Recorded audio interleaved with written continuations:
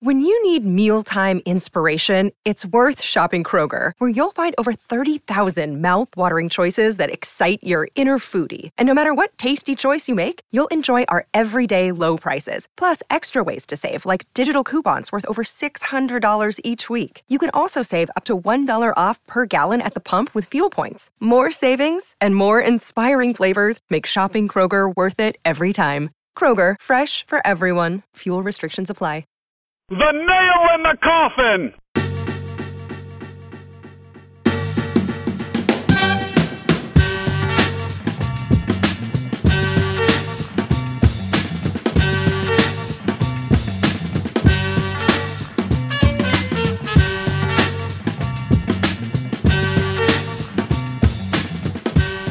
Welcome to The Nail in the Coffin. Tom Valentino, Travis Yulee.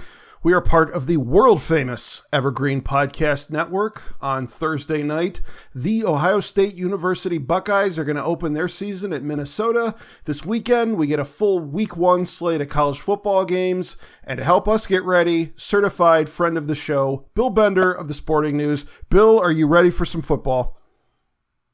Oh, yeah, and thank you so much for having me on. It's good to get not talk about expansion or playoff realignment, expansion, transfer portal. I'm ready for some games, and we finally have. We got a little taste last weekend, but we get the real thing with 5 matchups this weekend. It's going to be really good. Well, I know Trev has a whole lot of things he wants to get to here, so in the spirit of the season, I've won the coin toss. I'm going to defer to the second half. Trev, where do you want to start? So I guess let's start with the home team. Since we want to talk a little bit, let's preview what we have coming up here. It's a little weird, I guess, that Ohio State is starting on a Thursday and that they're starting in conference play against Minnesota. Obviously, we're used to that, like, cash grab against some local MAC team or whoever it is at home to start the season before they lead into, whoever their premier Week 2 or Week 3 team is. Any reason to think that Ohio State will start out 0-1, first of all? Second, is there any reason – I'm going to assume that you're going to say no there, but any reason to think that someone will strongly challenge Ohio State this season? Well, the first question is, no, I don't think they're going to lose. No, I don't think it's going to be particularly close unless – they somehow turn the ball over 2 or 3 times in the first half. Minnesota feeds off that. With Ibrahim, they do have an experienced quarterback. They do have the Big Ten's leading rusher. They do have a coach that will probably have his guys going because it is a home opener.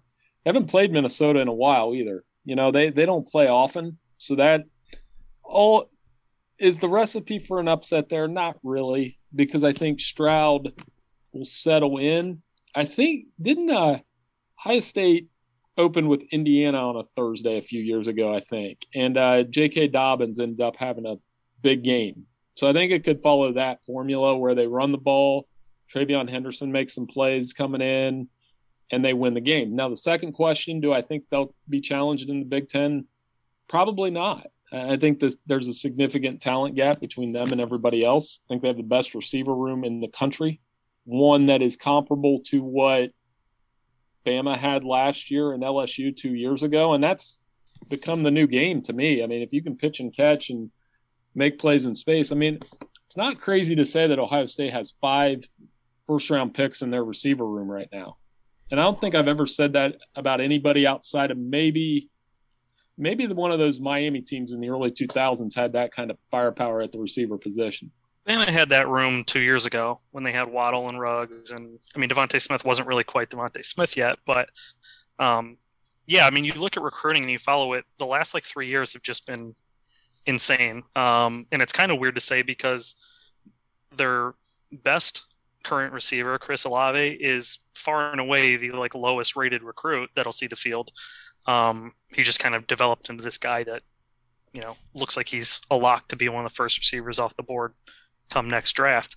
Then they got Garrett Wilson and Julian Fleming and all that sort of stuff. So it's they're obviously loaded at that position. And one of the things that I think people are wondering, and we've seen this news with alliances and all this other stuff that's coming out, is the sort of dominance, I guess, that we've seen from Ohio State in the Big Ten, where it doesn't seem like anyone's really going to contend.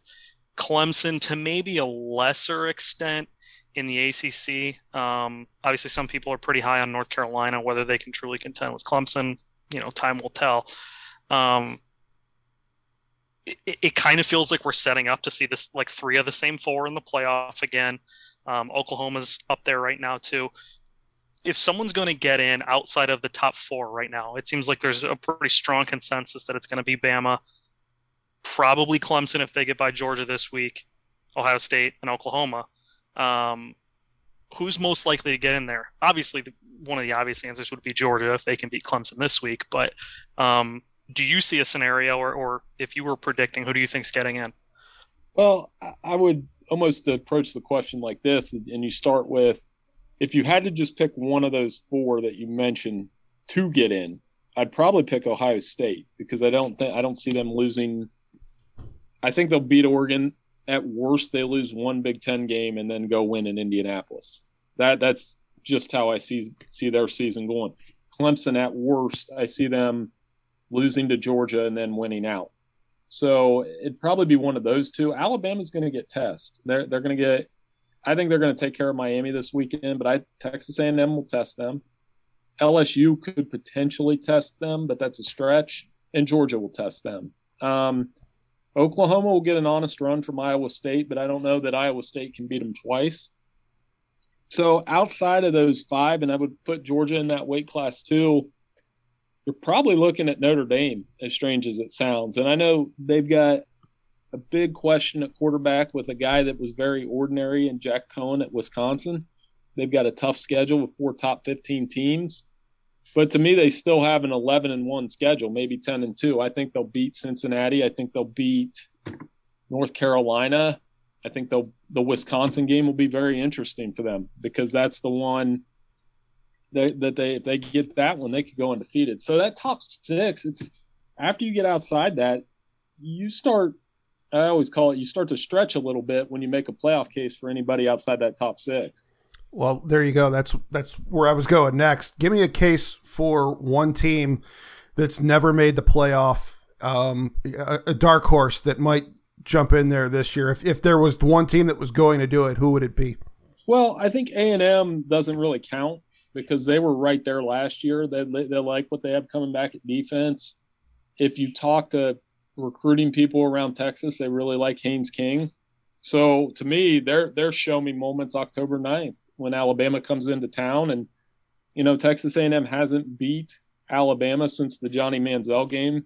And that was the first one. The second one they lost in College Station. So that's as big a moment as any for that program that I can remember. So they're one. And then, I think North Carolina is an interesting program to me because of what Mac's done in such a short time. They've got the quarterback that, could go to the NFL and be a first-round pick. But do they have enough? I don't know. And then I guess the third team would be, Oregon's got a really unique opportunity here next week. If they take care of business Saturday and then they go out and they go to Columbus and win, I don't think they will, to be clear. But if they were to win and then win the Pac-12, maybe it's their turn to break through and break a drought for that conference that goes back to 16. All right, so I know you said you're looking forward to finally getting into some games after everything that happened this summer, but let's back up for just a second. There was a lot that happened this summer. The one that I wanted to ask you about, we saw, I believe here in August, this announcement of an alliance between the Big Ten, the ACC, the Pac-12. I guess I'm a little unclear. What is this actually going to accomplish? It's going to probably stall the college football playoff expansion, because they're all going to want it tailored to what they want to do. I don't even think it's a power check to the SEC, because I've been telling people all along, now that the SEC has Alabama or Oklahoma and Texas, they'll be fine with any playoff format. They'll say, if you want to go to 8, that's fine. 12, we're good. 16, we're good, because the problem they've created for everybody else is that they probably have 7 or 8 of the best brands in college football. When there was that Super Talk League in the spring, Tom, everybody kind of sketched out these would be your 16 Super League teams. Well, with Oklahoma and Texas, the SEC probably has 7 or 8 of those teams, LSU, Alabama, Florida, Georgia, A&M is like on the fringe. Tennessee's probably on the fringe. And then but the thing with the Big Ten that I didn't understand was, I don't know that they needed to do that. I think the Big Ten's fine where they're at. Like, I wouldn't go add Kansas and Iowa State just to add them, unless you can get Notre Dame, which you can't. I mean, by TV rights till 2035, there's no need for them to grab 2 more schools, because if you've talked to, I know you guys are Big Ten fans as well, the Rutgers Maryland thing made sense at the time for TV purposes, but for competitive football reasons, that's not a move you needed to make. Mm.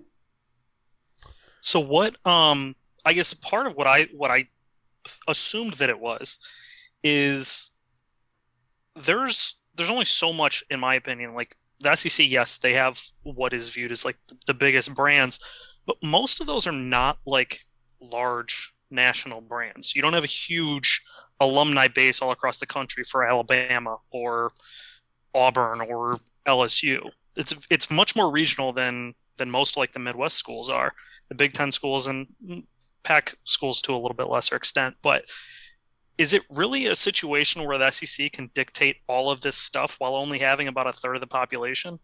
Can they really neglect like the rest of the country and just dictate, hey, because the vibe that I was sort of getting was like, hey, you guys can do whatever the hell you want. We're going to do what we want. I don't know if I necessarily buy into that, because while talent-wise, yes, they're going to be head and shoulders ahead of any other conference, it's not going to appeal to people on the West Coast. It's not going to appeal to East Coast people or Midwest people. I have a hard time seeing like how ESPN and all these companies, ESPN's obviously the big one that has a big vested interest in that.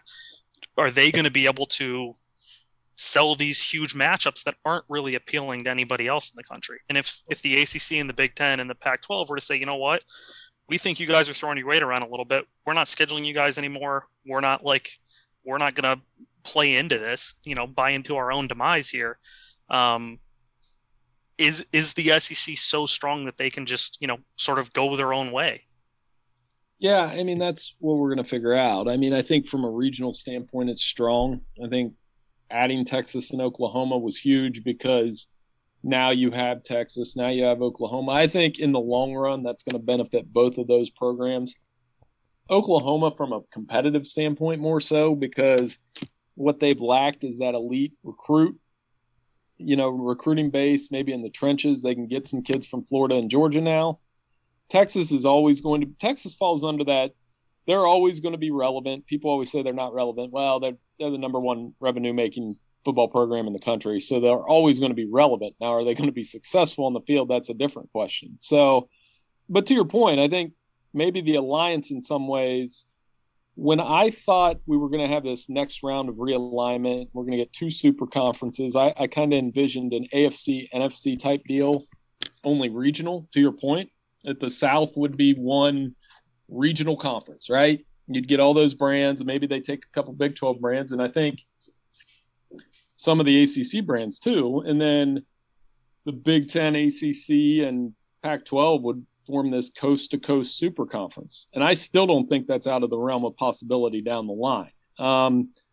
But again, like if we're looking just from playoff expansion-wise, if we were doing a 12-team playoff starting in 2014, I've been telling people this the whole time, the Big 12 or the Big 10 would have the most playoff teams. The Big 10 would have more at-large teams than the SEC. Remember that year in 2016 where, Ohio State, Michigan, and Penn State were all playoff quality teams in a 4-team setup. Wisconsin was at 8 that year. Right. So it's not like they're hurting for playoff caliber teams. So that's where I was like, well, maybe I wouldn't have done it that way. But I think it's posturing. I think it's going to stall expansion, which is going to hurt, because the next 2 years we already picked the playoff teams. Those will probably be the playoff teams again in 22 and maybe even 23. And then by 25, when the TV networks are settled and some of this realignment's cooled and people are kind of in the place they are, that's when I would say they might expand now, unfortunately.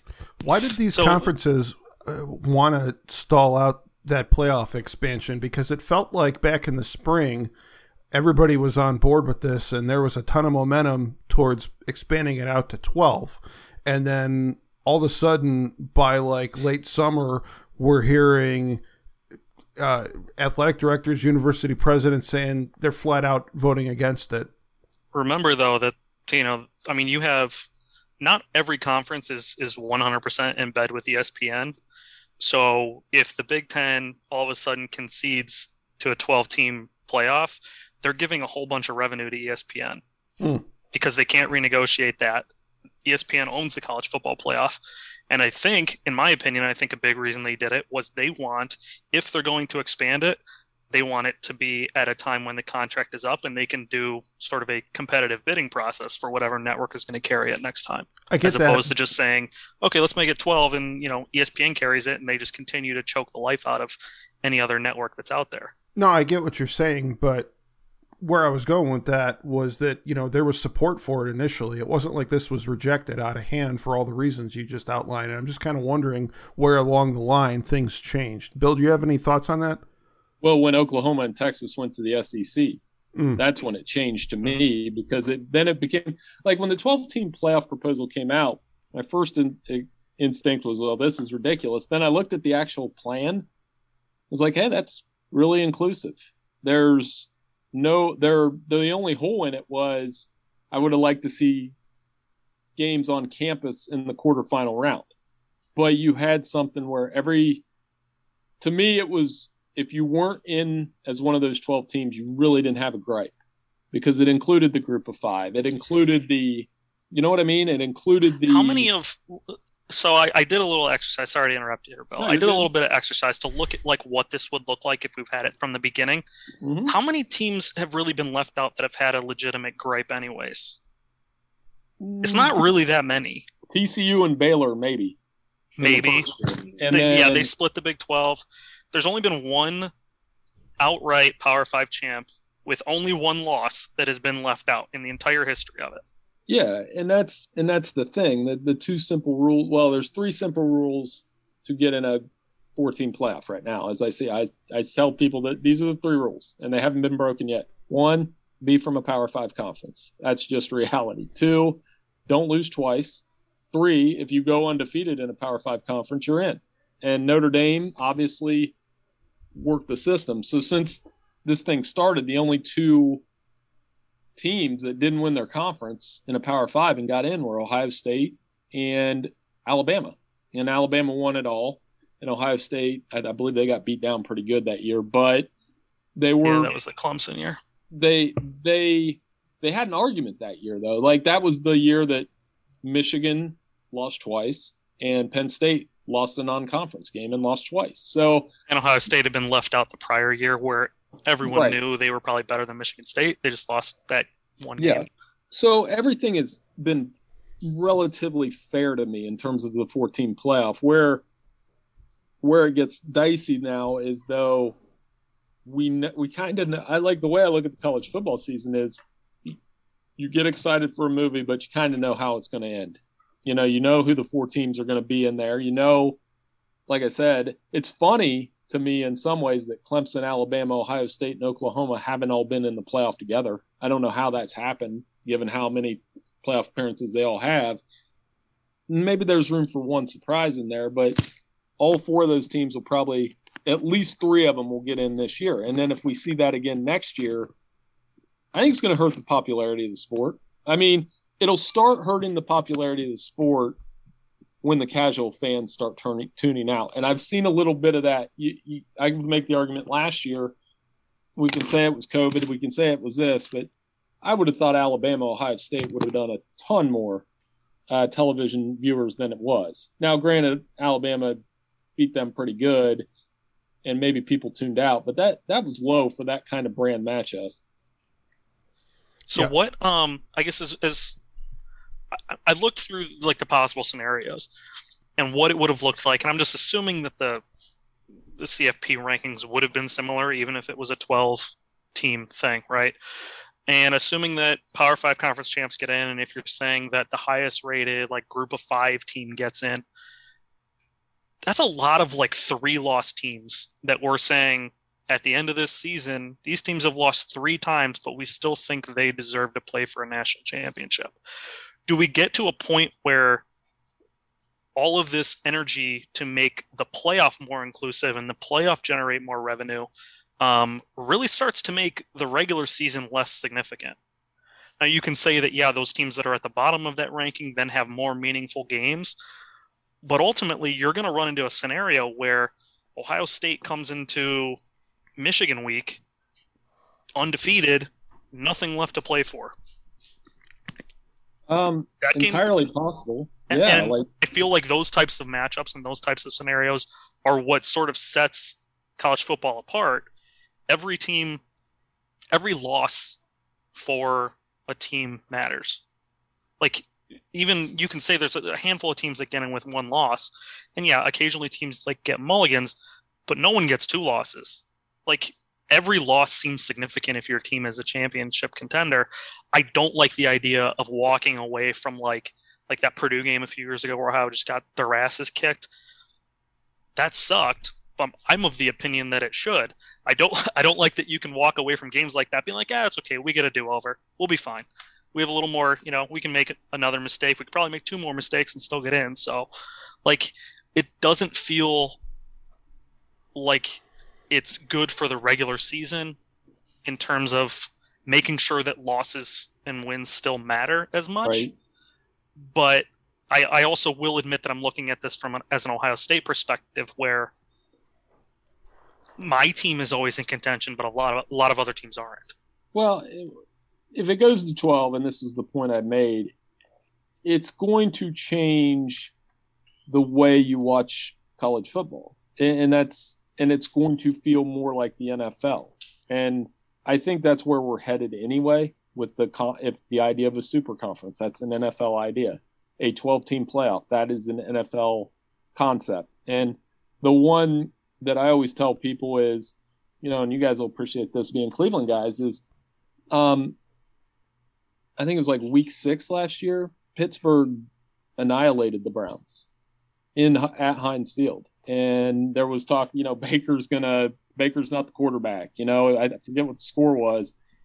I have not heard that game referenced one time all summer because it didn't matter because the Browns beat the Steelers in the playoffs. And that could happen in college football. You could have a week 5 game where, Michigan State beats Ohio State soundly. And I'm not saying that will happen anytime soon, given the rosters, but then they play again in the playoff. It will change the Ohio State-Michigan rivalry. It will change the Iron Bowl. It will change those games. There won't be one single result that matters like it does in college football, but there might be that that November weekend where 10 to 12 games really matter. Like in the NFL, week 17's typically week 16, week 17 is very exciting because there's playoff berths on the line, those kind of things. And that's what the game's going to feel like. I don't think one single, the Ohio State-Michigan rivalry, like 06 maybe doesn't matter as much. 16 and 18 don't matter as much, and they should matter, and there should be a penalty. I'm totally with you on that. That's the big reason why I love college football too, but it will take on more of an NFL feel. If you went through that exercise, so I bet you dug up that there's like an Ole Miss team that lost 3 games and lost 31-0 to Arkansas. They might be a playoff team in this format, and people are going to have to accept that when we go to 12. Yeah, I mean, there's a year in 2016, 8, 9, 10, 11, and 12. Teams that were ranked 8 through 12 all had 3 losses. Mm-hmm. So you're getting a 3-loss team in the semifinal no matter what. Like, I have a hard time thinking that that's ultimately good, but... And part of it, too, is, you guys know, at least Tom knows, I'm like a huge Green Bay fan. So the difference between college football and the NFL is that 9 or 10 seed doesn't have Tom Brady at quarterback. They don't have the talent accumulation that Alabama and Ohio State and Clemson and LSU and most college football seasons you go into, and this is a good example, like 5, maybe 6 teams are capable of getting to I'd say the playoff. I don't think there's more than 5 teams capable of winning it all right now. Whereas the NFL, you could make a Super Bowl case this year for, I don't know, 10, 8, at least 8, maybe 10 teams to win the Super Bowl. And granted, it's quarterback driven, but the AFC alone, I mean, you got 5 teams right there that could win the Super Bowl. You may have at least 2 in one division in the AFC North. Yeah, and I think the analogy that I look at, and I hear it a lot, is people always like to love pointing out, adding more teams is great. Like, everybody loves March Madness, which is true. Everybody loves March Madness, but there's 2 caveats there. One, March Madness probably at least half the time doesn't crown the best team. Like, it's a tournament, yes, and the team who's playing best at the end of the season, but it's not the team who has the best body of work, rarely. Second, no one gives a shit about the college basketball regular season. Correct. And I don't know that we want to water down the college football regular season where every team is all of a sudden thinking, we can lose a game or 2. I don't really need to tune in to watch this one because, they've already got it locked up. And Ohio State's going to the Big Ten championship game, so they can rest their stars against Michigan. That game doesn't matter. Like, all this other stuff that I feel like is going to go along with it. Yes, it might create a more entertaining TV product, but it's not a good way to find who the best team is, in my opinion. You just answered your own question. I think there's something to be said for having the best season, like putting together the best body of work from opening weekend to the end of the year and being the best team and being consistently excellent. And I don't know that you can say that there's 4 or 5 teams on a given year, more than 4 or 5 teams on a given year that can truly say, yeah, all year we were one of the best teams.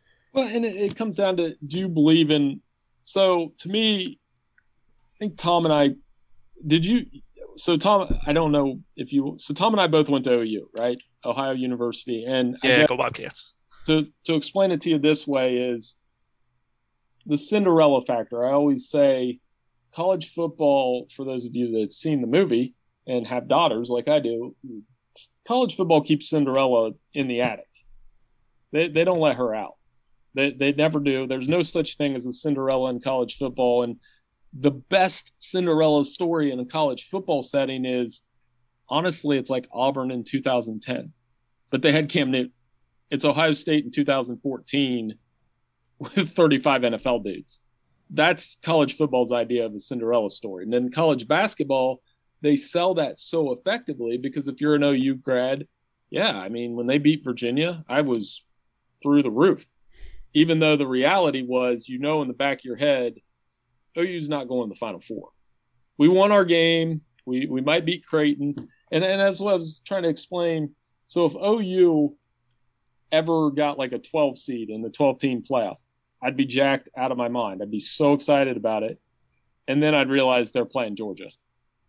And then that wouldn't be fun about an hour and a half into that game, 9 times out of 10. And then even if they win that one, they're getting smoked the next round. There's no way, in my opinion, that a group of 5 school, even one as good as Cincinnati and what they've got going right now, could win 3 or 4 playoff games.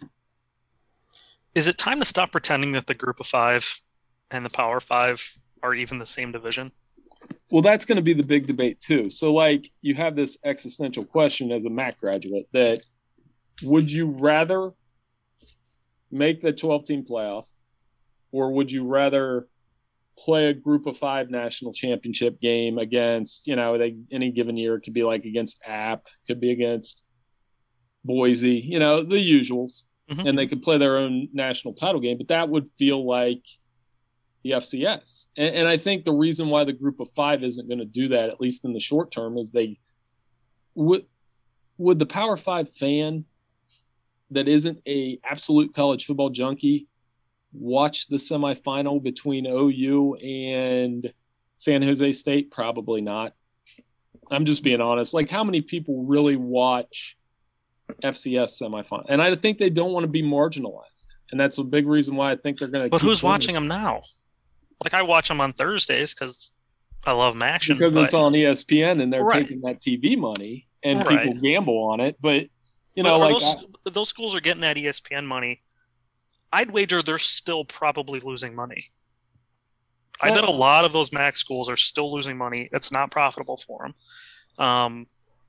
And if you're looking at for the actual student athlete, the football player at OU, the football player at Akron or Toledo or wherever, I would bet that overall experience going into a season knowing that if you have a really good season, you can win something significant at the end of the season is a lot better than the Cincinnati kids this year who, although they might be telling themselves that they're going to have a chance, they won't.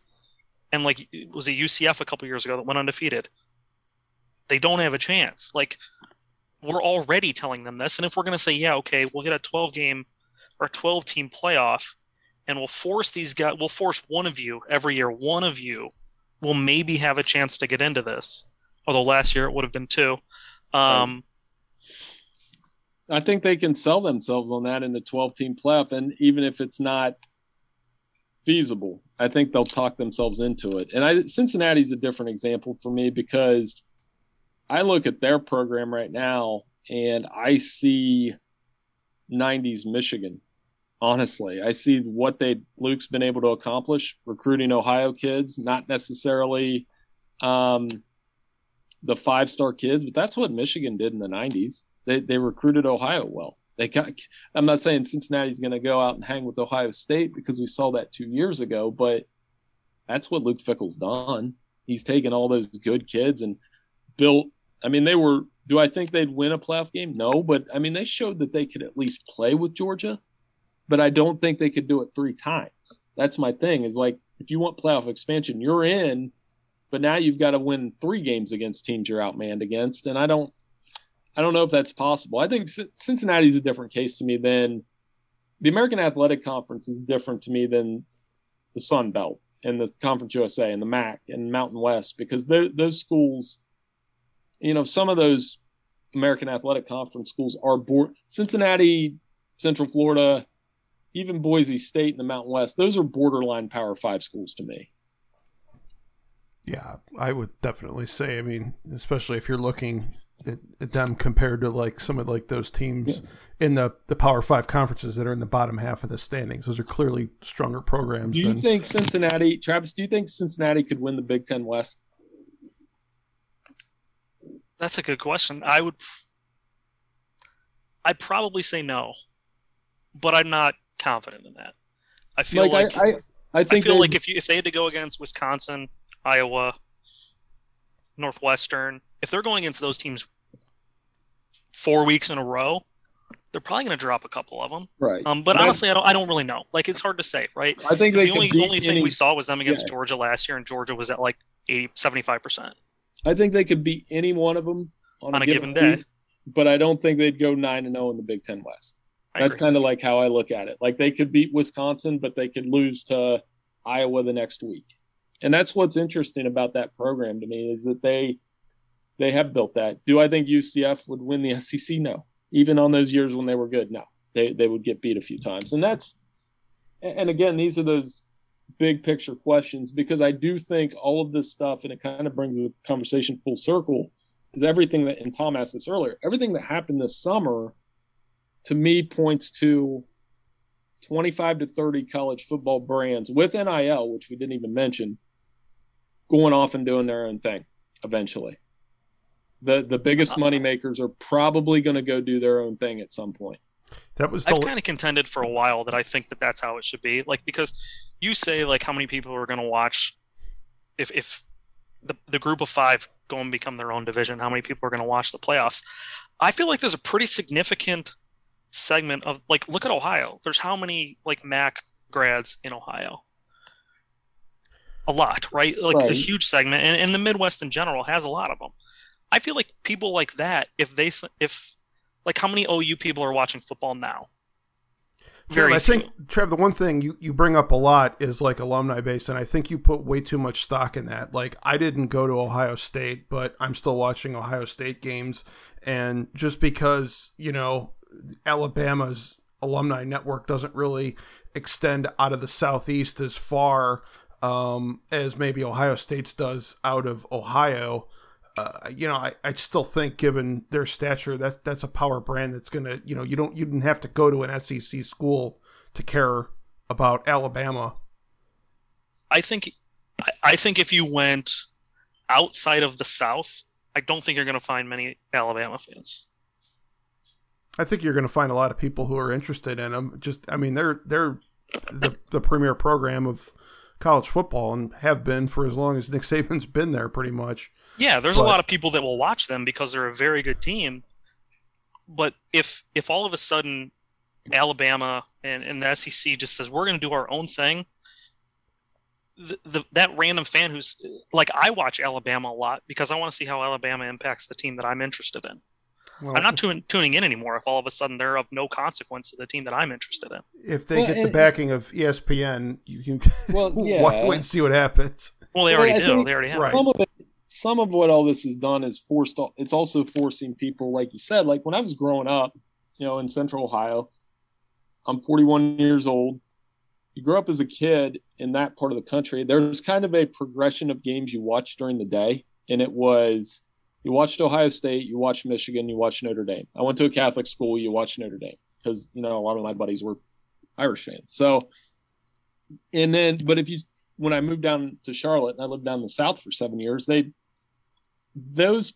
I think sometimes we overestimate here how much people care down. They don't care. I mean, I think the only programs that they care about in the SEC, if an SEC fan is watching a Big Ten game, the only team they're watching is Ohio State. And they may watch Michigan when they're losing so they can make fun of Jim Harbaugh like everybody else does, right? And they don't like Notre Dame, that's for sure. But I don't think they care about Notre Dame to the extent of maybe they did when Notre Dame was legit national championship contender in the 80s. Then people in the South probably hated them, especially in Alabama, because of what happened, with that split national title way back in the 60s. So I do think we overestimate that. Just like I told them down there, I was like, when I was a kid, I did not care about Auburn, Alabama. I did not care about LSU wasn't good. I didn't really like the games outside the bubble then that you cared about was probably honestly Nebraska, Oklahoma, which doesn't even exist. And then, you watched USC a little bit because of the Pac-12 and you knew they may bump into the Big Ten champion in the Rose Bowl. So what the playoff has done now is you have to care somewhat to watch football nationally, but unless you're a diehard junkie, I'll stay up and watch the Pac-12 at 10:30. I have to for my job. But if I wasn't a national writer at Sporting News, would I stay up and watch Arizona State play on Saturday? Probably not. Was that for a humble brag? No. I wasn't a national reporter for the Sporting News. No, it wasn't. That's just telling you that's my interest in the sport. Would I sit there? But I sit there and watch, Pac-12 games? No, because I probably wouldn't care as much. That's more what I'm trying to say. Whereas in the NFL, I'm watching the Sunday night game no matter what. For fantasy purposes, and it doesn't matter what I'm doing. I could be working at the post office with my mother, and I would watch the Sunday night game, no matter who's playing. And I think that's the difference right now. I want the record to reflect there is absolutely nothing wrong with coming home on a Saturday night, making a bowl of ramen noodles, and falling asleep with an Arizona State game at 1 a.m. Well, I have to stay awake, unfortunately. So some of those games run long, man. Those 11. I think it's just a product of getting older. Where, that's a 10:45 kickoff. Are you serious? I was going to say I've watched a lot of those 10:45 kickoffs. I have not watched very many of those 2 a.m. fourth quarters. Right, and we got that this weekend. But yeah, I think it's forcing us to watch it more nationally, and that's a good thing. But it will impact how we watch the regular season. College football is changing, man. And meanwhile, we are still going to end up with the same 4 teams in the playoff at the end of the year. It's a weird paradox, but here we are. Bill, I know you probably got to get running. I got one question real quick. Bill, sure. When's Scott Frost getting fired? Yeah. Well, here's the thing I was saying. How has this failed so spectacularly? Okay. Here's what I would do if I was Nebraska, or at least I would entertain it. I think it was brought to the light last Saturday in spectacular fashion is that, so again, to make this regionalized again, when you're Nebraska, the Nebraska we know from, like, I have a 10-year-old son, and I was telling him about this. I said, he asked me, who's the best college football team you've seen in your lifetime? And, like, without hesitation, I said 95 Nebraska. Like, that's the best team I've ever seen. And he's like, what do you mean? Alabama has this team, this team, this team. I said, well, that team didn't throw the ball and they didn't have to. And then they smothered you on defense. They beat Miami. They beat Florida. They can't think like that anymore, though. And I think if I was Nebraska and Scott Frost, they move on from Scott Frost, which is a distinct possibility, I would hire somebody like Brett Bielema. I mean, and I'm saying that in that Brett Bielema has been in the Big Ten between two stints for 15 years, right? You guys are smirking. There's something going on here. No. I saw Trav's eyes get really wide. Someone like, I'm saying, like, 15 years in the Big Ten, has won at Wisconsin, won that game last week going 3.5 yards at a time with a backup quarterback, and can win ugly in the Big Ten West. Nebraska doesn't, Iowa wins like that their way. They're not. Are they going to win a national title? No. Do they expect to win one? Probably not. Wisconsin's been winning that way for years. They have to start there before they can think national title, because they're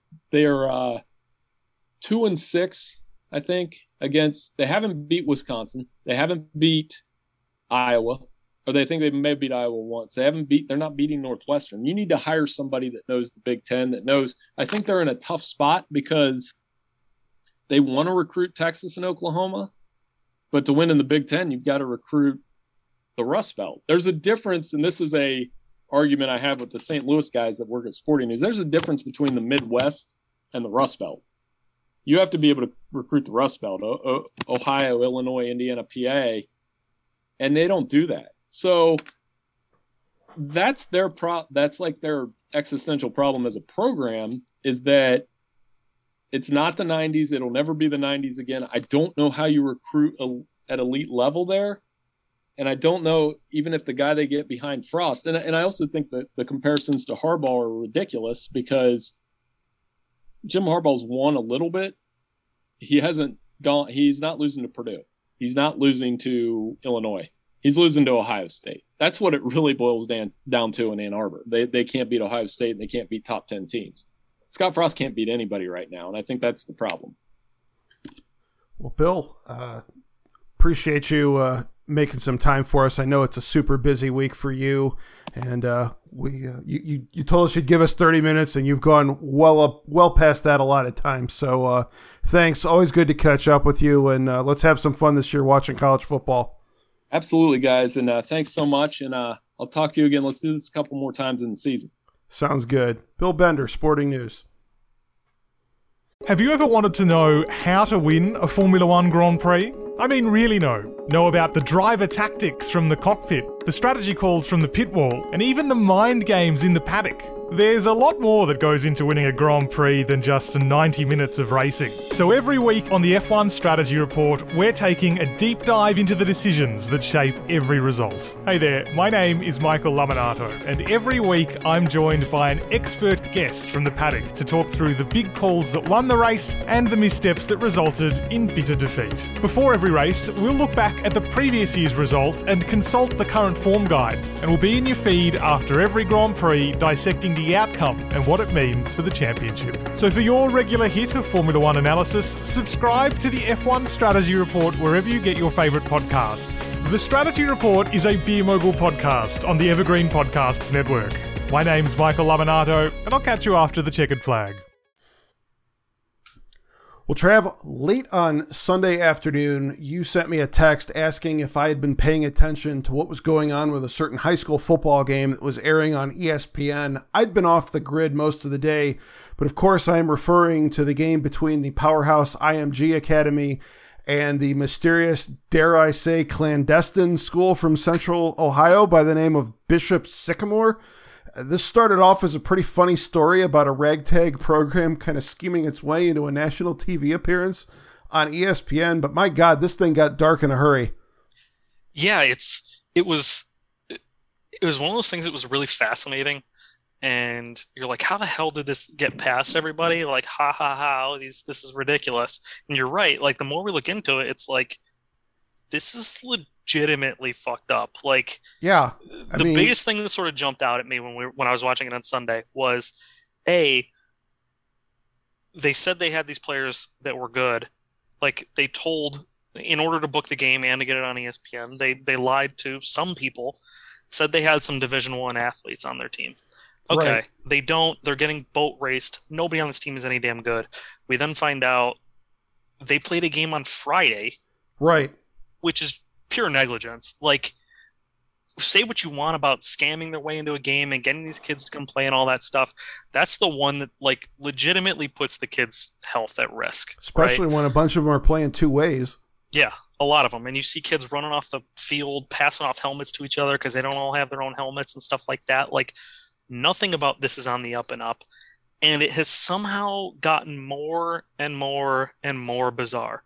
Oh, yeah. So, you know, to your point about the players' rankings and the, you know, recruiting lists and whatnot being wildly oversold, you know, ESPN, their announce crew really washed their hands of this as quickly as they possibly could and flat out admitted that they couldn't verify a lot of the information that had been presented to them. They said this as early as, I think, the second quarter, when it became immediately apparent as to, like, what a mismatch that game was. And yeah, like you had mentioned, they had just played 2 nights before that, you know, and really, like you said, every time there's been another story about this that's come out, and there have been quite a few of them in the 3 days since, it just keeps getting worse and worse. There have been, you know, stories about charges of fraud, unpaid bills for vendors that had been, you know, supporting the program, dangerous living conditions for the players. I think there was one who, you know, former players said that they, you know, had lost their housing and they had to, like, rob stores just to get food to eat. Really, really bad. Yeah. Like, everything about it is pretty ridiculous. And there's a long thread that our buddy Ben Koo had on Awful Announcing of like a message board argument, basically, from a few weeks ago of the guy who seems to be pretty central to the arrangement. And it's too in-depth for us to really go into right now. But basically, like, there's no one vetting any of this is what it really boils down to. And there's a couple people. The weirdest thing about this is they just did this a few years ago. Right. Under a different name, got caught. They've got, like, lawsuits against them for the fraud and everything. They've been ripping off all these vendors. It honestly seems like they tried this thing, probably made a little bit of money over a couple of years, and just said, you know what, change the name. Let's try it again. And it's wild that, and I think the thing that's kind of damning is it's pretty apparent that there's some adults for these other teams. IMG probably, seems like St. Ed's might be one of them. Ignatius might be one of them. Like, they've seen these people before. They were under a different name before, but they didn't pull the wool over everyone's eyes. There are some people out there that know who they're scheduling. So you mentioned Ben Koo. Folks, if you want to get the full details on this whole story, we're not going to get into everything here. Go to awfulannouncing.com. Ben has had more coverage on this than anybody. He's been beating everybody on every aspect of the story. Everything. It's been incredible. He has owned this thing from the jump. And, you know, one of the things he had was an interview with either a current or former OHSAA administrator who basically said they had figured out what was going on here and had warned a bunch of schools that were on the schedule for this program, this Bishop Sycamore program. And some of the schools said, okay, thanks for the heads up. We don't want to do business with a program like this. And they canceled their games. Other ones, I'm not entirely sure if it was they felt like they had contracts that they had to honor, or if They were just in a position where they felt like they were not going to be able to schedule any sort of replacement, and they would rather play that game than no game at all. Some of those schools still went through with it. So, yeah, it's crazy. And the other thing, so I've just got so many questions. The more I read about this, the more I learn about it. There is a member of the media here in Northeast Ohio who strongly implied, as this was going on Sunday, that everyone in the Northeast Ohio football community pretty much knew everything that was going on here long before it came to light on ESPN. And my immediate reaction to that was, if that's true, why did nobody blow the whistle on this sooner, other than, I guess you could say, the OHSAA? Although, I mean, because this is not an OHSAA member school, I mean, the association was really kind of limited in what they could do. But I mean, the stuff that we're talking about here goes way beyond just football competitiveness and, you know, things on the field. I mean, there was, I believe, criminal activity going on here. I don't understand how it got to this point before, you know, this became like a story. Yeah, by all accounts, these other teams are giving money to this, I don't know who they're giving it to, whether it's administrators, coaches, whatever, to this organization, this school. I'm doing air quotes, you can't see it, but this school that has countless lawsuits against them where they owe other people money who they have just ripped off and take. Like, there's hotels that they were bouncing checks with, vendors they were bouncing checks with. Like, they've basically been cashing checks for all this stuff, but not paying anyone for it. At least under the old banner of, what is it, Christian COF. Something, COF. I don't remember what it stands for, but the old name. And they're doing, I have to assume they're doing that all again, because they're doing like fundraisers online to like pay for stuff and like all this crap. It's just, it's every time a news story comes out, you're like, Jesus, how did this get to this point? Like, how did anyone do this? And speaking of like local media members, there came another report today that a local media member down in Columbus, who former Ohio State Buckeye Jay Richardson, who works for, I think, ABC6 down there, has been very closely associated with this team. He says he was not, but there's an abundance of evidence that would say otherwise. And they've had a little bit of coverage on their channel about it without really disclosing that, yeah, this guy that works for us might be pretty involved with that as well. So not the best look. Everything about it is just insane, and it seems like it's just getting more and more out of hand. It'll be interesting to see what happens, like, with the people that are actually involved with it. Because, full disclosure, like, people that aren't really familiar with high school football and like how schedules are pulled together, the way that, like, in Ohio at least, the way that like playoffs work and the way you get into playoffs is by winning games and with like a point system. So if you're a team like St. Ed's in Northeast Ohio, there's not a whole lot of teams that want to play you because they're probably going to lose and it's going to hurt their chances of getting points to get in the playoffs. So they do sometimes have to get desperate and find these teams from other places who are willing to take that on, right? So it's not crazy to see them go against teams that are from another state or another city, who you've never heard of and maybe aren't all that good, but they need to fill their schedules somehow. But all of the stuff that's gone into like creating this Bishop Sycamore just blows your mind, and you have no idea how it ever got this far and how no one has done anything about it yet. Well, the one thing, and you kind of wonder if they weren't on TV the other day, nothing would have happened. Well, okay, hold that thought, but okay, I do think the OHSAA, you know, you were talking about computer points and whatnot for the playoff rankings. I'm pretty sure anybody that's playing Bishop Sycamore, they're not eligible to get any points for a win in that game, like the OHSAA. Right, I'm not talking about the teams playing Bishop Sycamore to get Right. points. I'm talking about teams don't want to play a team like St. Ed's because Right. they're not getting points. So Yeah. Ed's looking to fill their 10 games. They've got, their So that's when it comes down to for them, play these Ed's guys like, or we gotta play fill nobody. our fucking schedule. Who's going to play us? Right. And this team's like, all right, we'll play you. And they'll say, all right, let's go, whatever. Like, so yeah, when it was FOC or COF or whatever the hell it was, when it was the other name, they had to release a thing and tell these other teams, you're not going to get points for this game. Right. Like that was the thing that happened after they scheduled them. So Ed's canceled it after the fact.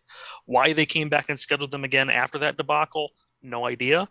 But yeah, it's there's so many layers to it, and it seems like by the time this thing gets released, there's going to be some other bombshell. Ben, we're waiting with bated breath. Yeah, I believe several of the teams that were remaining on their schedule have since canceled games with them. Yeah, I think I saw most, if not all of them. Like, they had a limited schedule as it is. I think they only had 8 games on their schedule. They had a 9th game.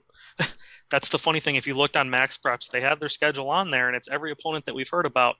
That game from Friday was mysteriously missing, which would have set off alarm bells for everyone that was looking into this team all of a sudden. I don't know if it's an actual account affiliated with them, but apparently there was a tweet from the Bishop Sycamore football program, or at least an account claiming to be with them, saying that they were looking for a game in week 5. They tweeted that out there today. So best of luck to them finding someone to play them in week 5. They've lost a bunch of their matchups for the rest of this year. I'm pretty sure the coach has since been fired. But yeah, getting back to where you were starting to go a minute ago, that's the other thing I just keep thinking about. If this team was not comically bad on what amounts to being pretty much the biggest stage you can be on for a high school team, playing a game on ESPN, let's say they just lose by like 3 touchdowns or something. They get beat, they get handled, but it's at least semi-respectable. Does any of this ever come to light, or does this just keep, moving along with little pushback?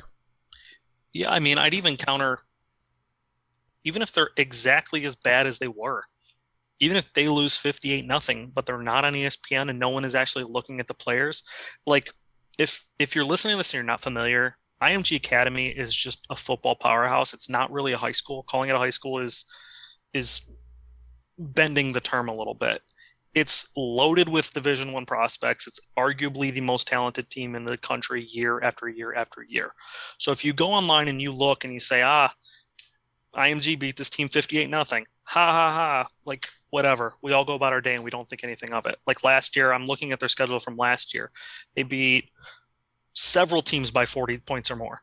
Well, they beat Bishop Sycamore last year, 56-6. They beat Bishop Sycamore so 56-6. They beat I think that's your answer. 52-8. Like, exactly. The fact that there was all these people who were sitting at home, flipped on ESPN to watch a game, because what else are you doing on Sunday when there's no college football on? You might as well watch some football. So you're watching this team, you're like, how the fuck did this team get on TV being this bad? Because you assume if ESPN's picking the games that are appealing, right? They're picking games that should be somewhat entertaining, relatively even. Like there's not many teams that are even with IMG, but relatively even. Give them enough talent, enough helmets for the whole team. Like all these things should be there.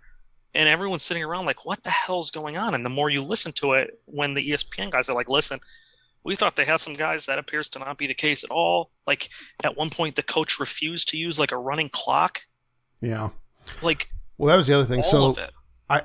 I believe the way this game came together, ESPN contracts with some sort of like a marketing firm, and that company is responsible for putting these games together for ESPN. So, I think that really is why ultimately, if it's airing on ESPN broadcast, one of their properties, the buck stops with them.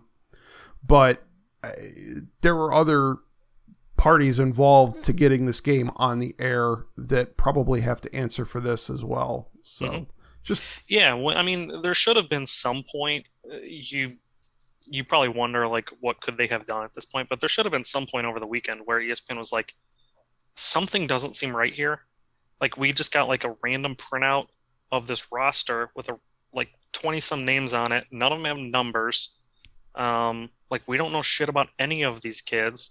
ESPN owns a recruiting database. They should have looked in that recruiting database and said, okay, who's in here from this school? Like, by all accounts, I assume that the guys calling these games do a little bit of research beforehand. They want to know who they're talking about, right? Like, we all assume that the guys calling these games just sort of flip the TV on and then they know all these teams. These guys do a lot of homework before games to prepare. So they know who they're talking about. They know who's doing what. They're familiar with the players, all that sort of stuff. They knew nothing about anyone on this team. And again, it sort of raises the question, like, even if on like Saturday afternoon they say, listen, guys, this seems like a fucking scam. Like, this team is not who they say they are. What could they have really done about it? Who knows? But I was going to say that was one of the first things I texted you as I started to hear about this was, add to my list of questions, how many, layers of, how many different points could there have been that they had, where this could have been stopped? Did they have to clear before this game actually got on the air on the field? Mm-hmm. The number of things that had to fail for that to happen is just staggering. Yeah. It's one of these, there's a handful of these stories over the years that I like remember from sports that were just bizarre and just, sucked my attention in for like a week. This is going to be one like 10 years from now. I still remember like following along with this ridiculous story. I don't know what happens. The thing that's crazy is there's like a fair amount of kids who, and I heard from a guy whose kid played at a high school in Columbus who their season got canceled last year. So the dad's like, well, I want him to play somewhere so he can get some tape and possibly go to a college. The kid's now at like Youngstown State. And I can kind of see how this dad was like, well, shit, I want him to play something. I want to try and save a season for him. He's not going to be able to play. This school says they can offer him that. I can see how someone would get like drawn into that and fall for it. And so that's really the worst part about it. Like, I don't really care about IMG Academy losing, 5, 10, 20 grand, whatever it is. I don't care about the money part of it. There's a lot of kids who are getting like royally screwed over by this entire operation, who are getting nowhere near what they're told they were going to get when they signed up. And again, you wonder how it got to this point. And it's probably a good thing that it was on ESPN, because otherwise, like we said, no one would be talking about it and they'd be playing, I don't know, whoever the hell they had this week, Eds or whoever the fuck it is. Last thing I will say on this, my favorite part of this whole story was the fact that this fake school was named after a bishop who never existed. Who didn't exist. Yeah. Yeah. Perfect. And I guess, like, I personally did not know much about bishopness. Like, I know that there's like a Bishop Watterson and Archbishop Moeller, I think. Like, I know that those exist. I didn't know that those were like people who worked at a specific church or who like were, priests at a specific church at a specific time or whatever it is. But that they were just sitting there and like, all right, let's make this sound like a legit real deal school. So like Sycamore is a upscale suburb of Cincinnati, like one of the wealthier school districts down there. It's like right next to Indian Hill. And my hunch is that they just looked at like two schools and they're like, all right, let's just mash those together. But yeah, it's named after someone who didn't exist. And by all accounts, it's all just utter bullshit. And they have no like real explanation for it. And the funniest part to me is there's still a couple people like trying to dig in their heels online and pretend that like they're on the up and up, which is kind of embarrassing to watch, but also entertaining as a innocent bystander. Bex Welker on Twitter. Yeah, you don't know her. She goes to Bishop Sycamore. And it's funny because one of the first memes I saw was one of these random, fascinating, outrageous stories that I remember following very closely, which is the Manti Te'o one. Yep. It's like, yeah, Manti Te'o, my girlfriend, she goes to Bishop Sycamore. It's like, yeah, I remember that story too. That was a wild time. Oh my. But yeah, I mean, I really hope that it's not one of these stories that just kind of falls off the radar. I could see them just like packing up in it and no one really talking about it after this week. And I want to see sort of what the resolution is, if there is any. But who knows what that'll be? You know, it's one of those stories that's fascinating now. Eventually, probably in the very near future, people will lose interest because it'll be, if there's anything that's going to happen, it's going to be like, oh, either the school disbands and all these kids go other places, no one cares anymore, or there's like legal proceedings and then that takes forever and no one cares anymore, right? So it's like, it kind of feels like unless there's more details about how it got to this point, which at this rate there will be, there's not going to be much like resolution. It's kind of just going to fizzle out. But until then, I'll keep following along because I'm absolutely hooked on this story as a whole. Full on car crash appeal. It's wild. It's unbelievable. It is wild. I will admit, like on Monday, as I was following along with the story, there was a bunch of people that like kept coming out with stories. Like The Athletic came out with one, ESPN came out with one, I think Cleveland.com, like all these people are coming out with stories. Every story I read, I'm like, oh, Ben already told me this. This isn't new. So I gave up following anybody else. I'm like, if there's something that I need to know, Ben Cool will tell me it before anybody else knows about it. So yeah, if you're someone who like kind of casually saw this story and didn't look into it, or you're listening to this now and you're like, what the hell are they talking about? Go to Awful Announcing. They have everything you will want to know. And it's a black hole. You're going to get sucked into it because it's every like paragraph you read, you're a little more confused as to how this ever happened in the first place. It would have everything you would want to know. And trust me, there is a lot to know. It's going to be a great 30 for 30. Oh, yeah. Yeah, I was going to say 30 for 30, Netflix. Somebody's going to be some doing sort of miniseries. There's got to be something, yes. 100%. No question. All right, bud. We good? Yeah, go Bucks. All right. As a reminder, you can subscribe to The Nail in the Coffin on Apple Podcasts and Spotify and other podcast listening platforms. We're also available on waitingfornextyear.com. That's going to do it for us for this week. Thanks again to Bill Bender from the Sporting News for joining us earlier. We will catch you next time on The Nail in the Coffin, part of the Evergreen Podcast Network. Ready to up your game and learn more about the thrilling world of sports betting? Introducing Double Down with Breslow, the ultimate podcast about the business of sports gambling. Join me, James Breslow, and a long list of expert guests as we dive into the art and science of the sports betting industry. Evolving regulations, technology enhancements, and the meteoric rise in the number of players makes this sector the fastest growing and most intriguing in the world. Unlock the business secrets from many of the industry's most recognizable C-suite executives, including famous odds makers and influencers. Every episode of Double Down with Breslow is packed with insider tips, deeply skilled analysis, and in-depth discussions. Don't miss out on the ultimate resource for mastering the business of sports betting. Listen to Double Down with Breslow on the Evergreen Podcast Network or wherever you listen to podcasts. That's Double Down with Breslow, the business of sports betting podcast.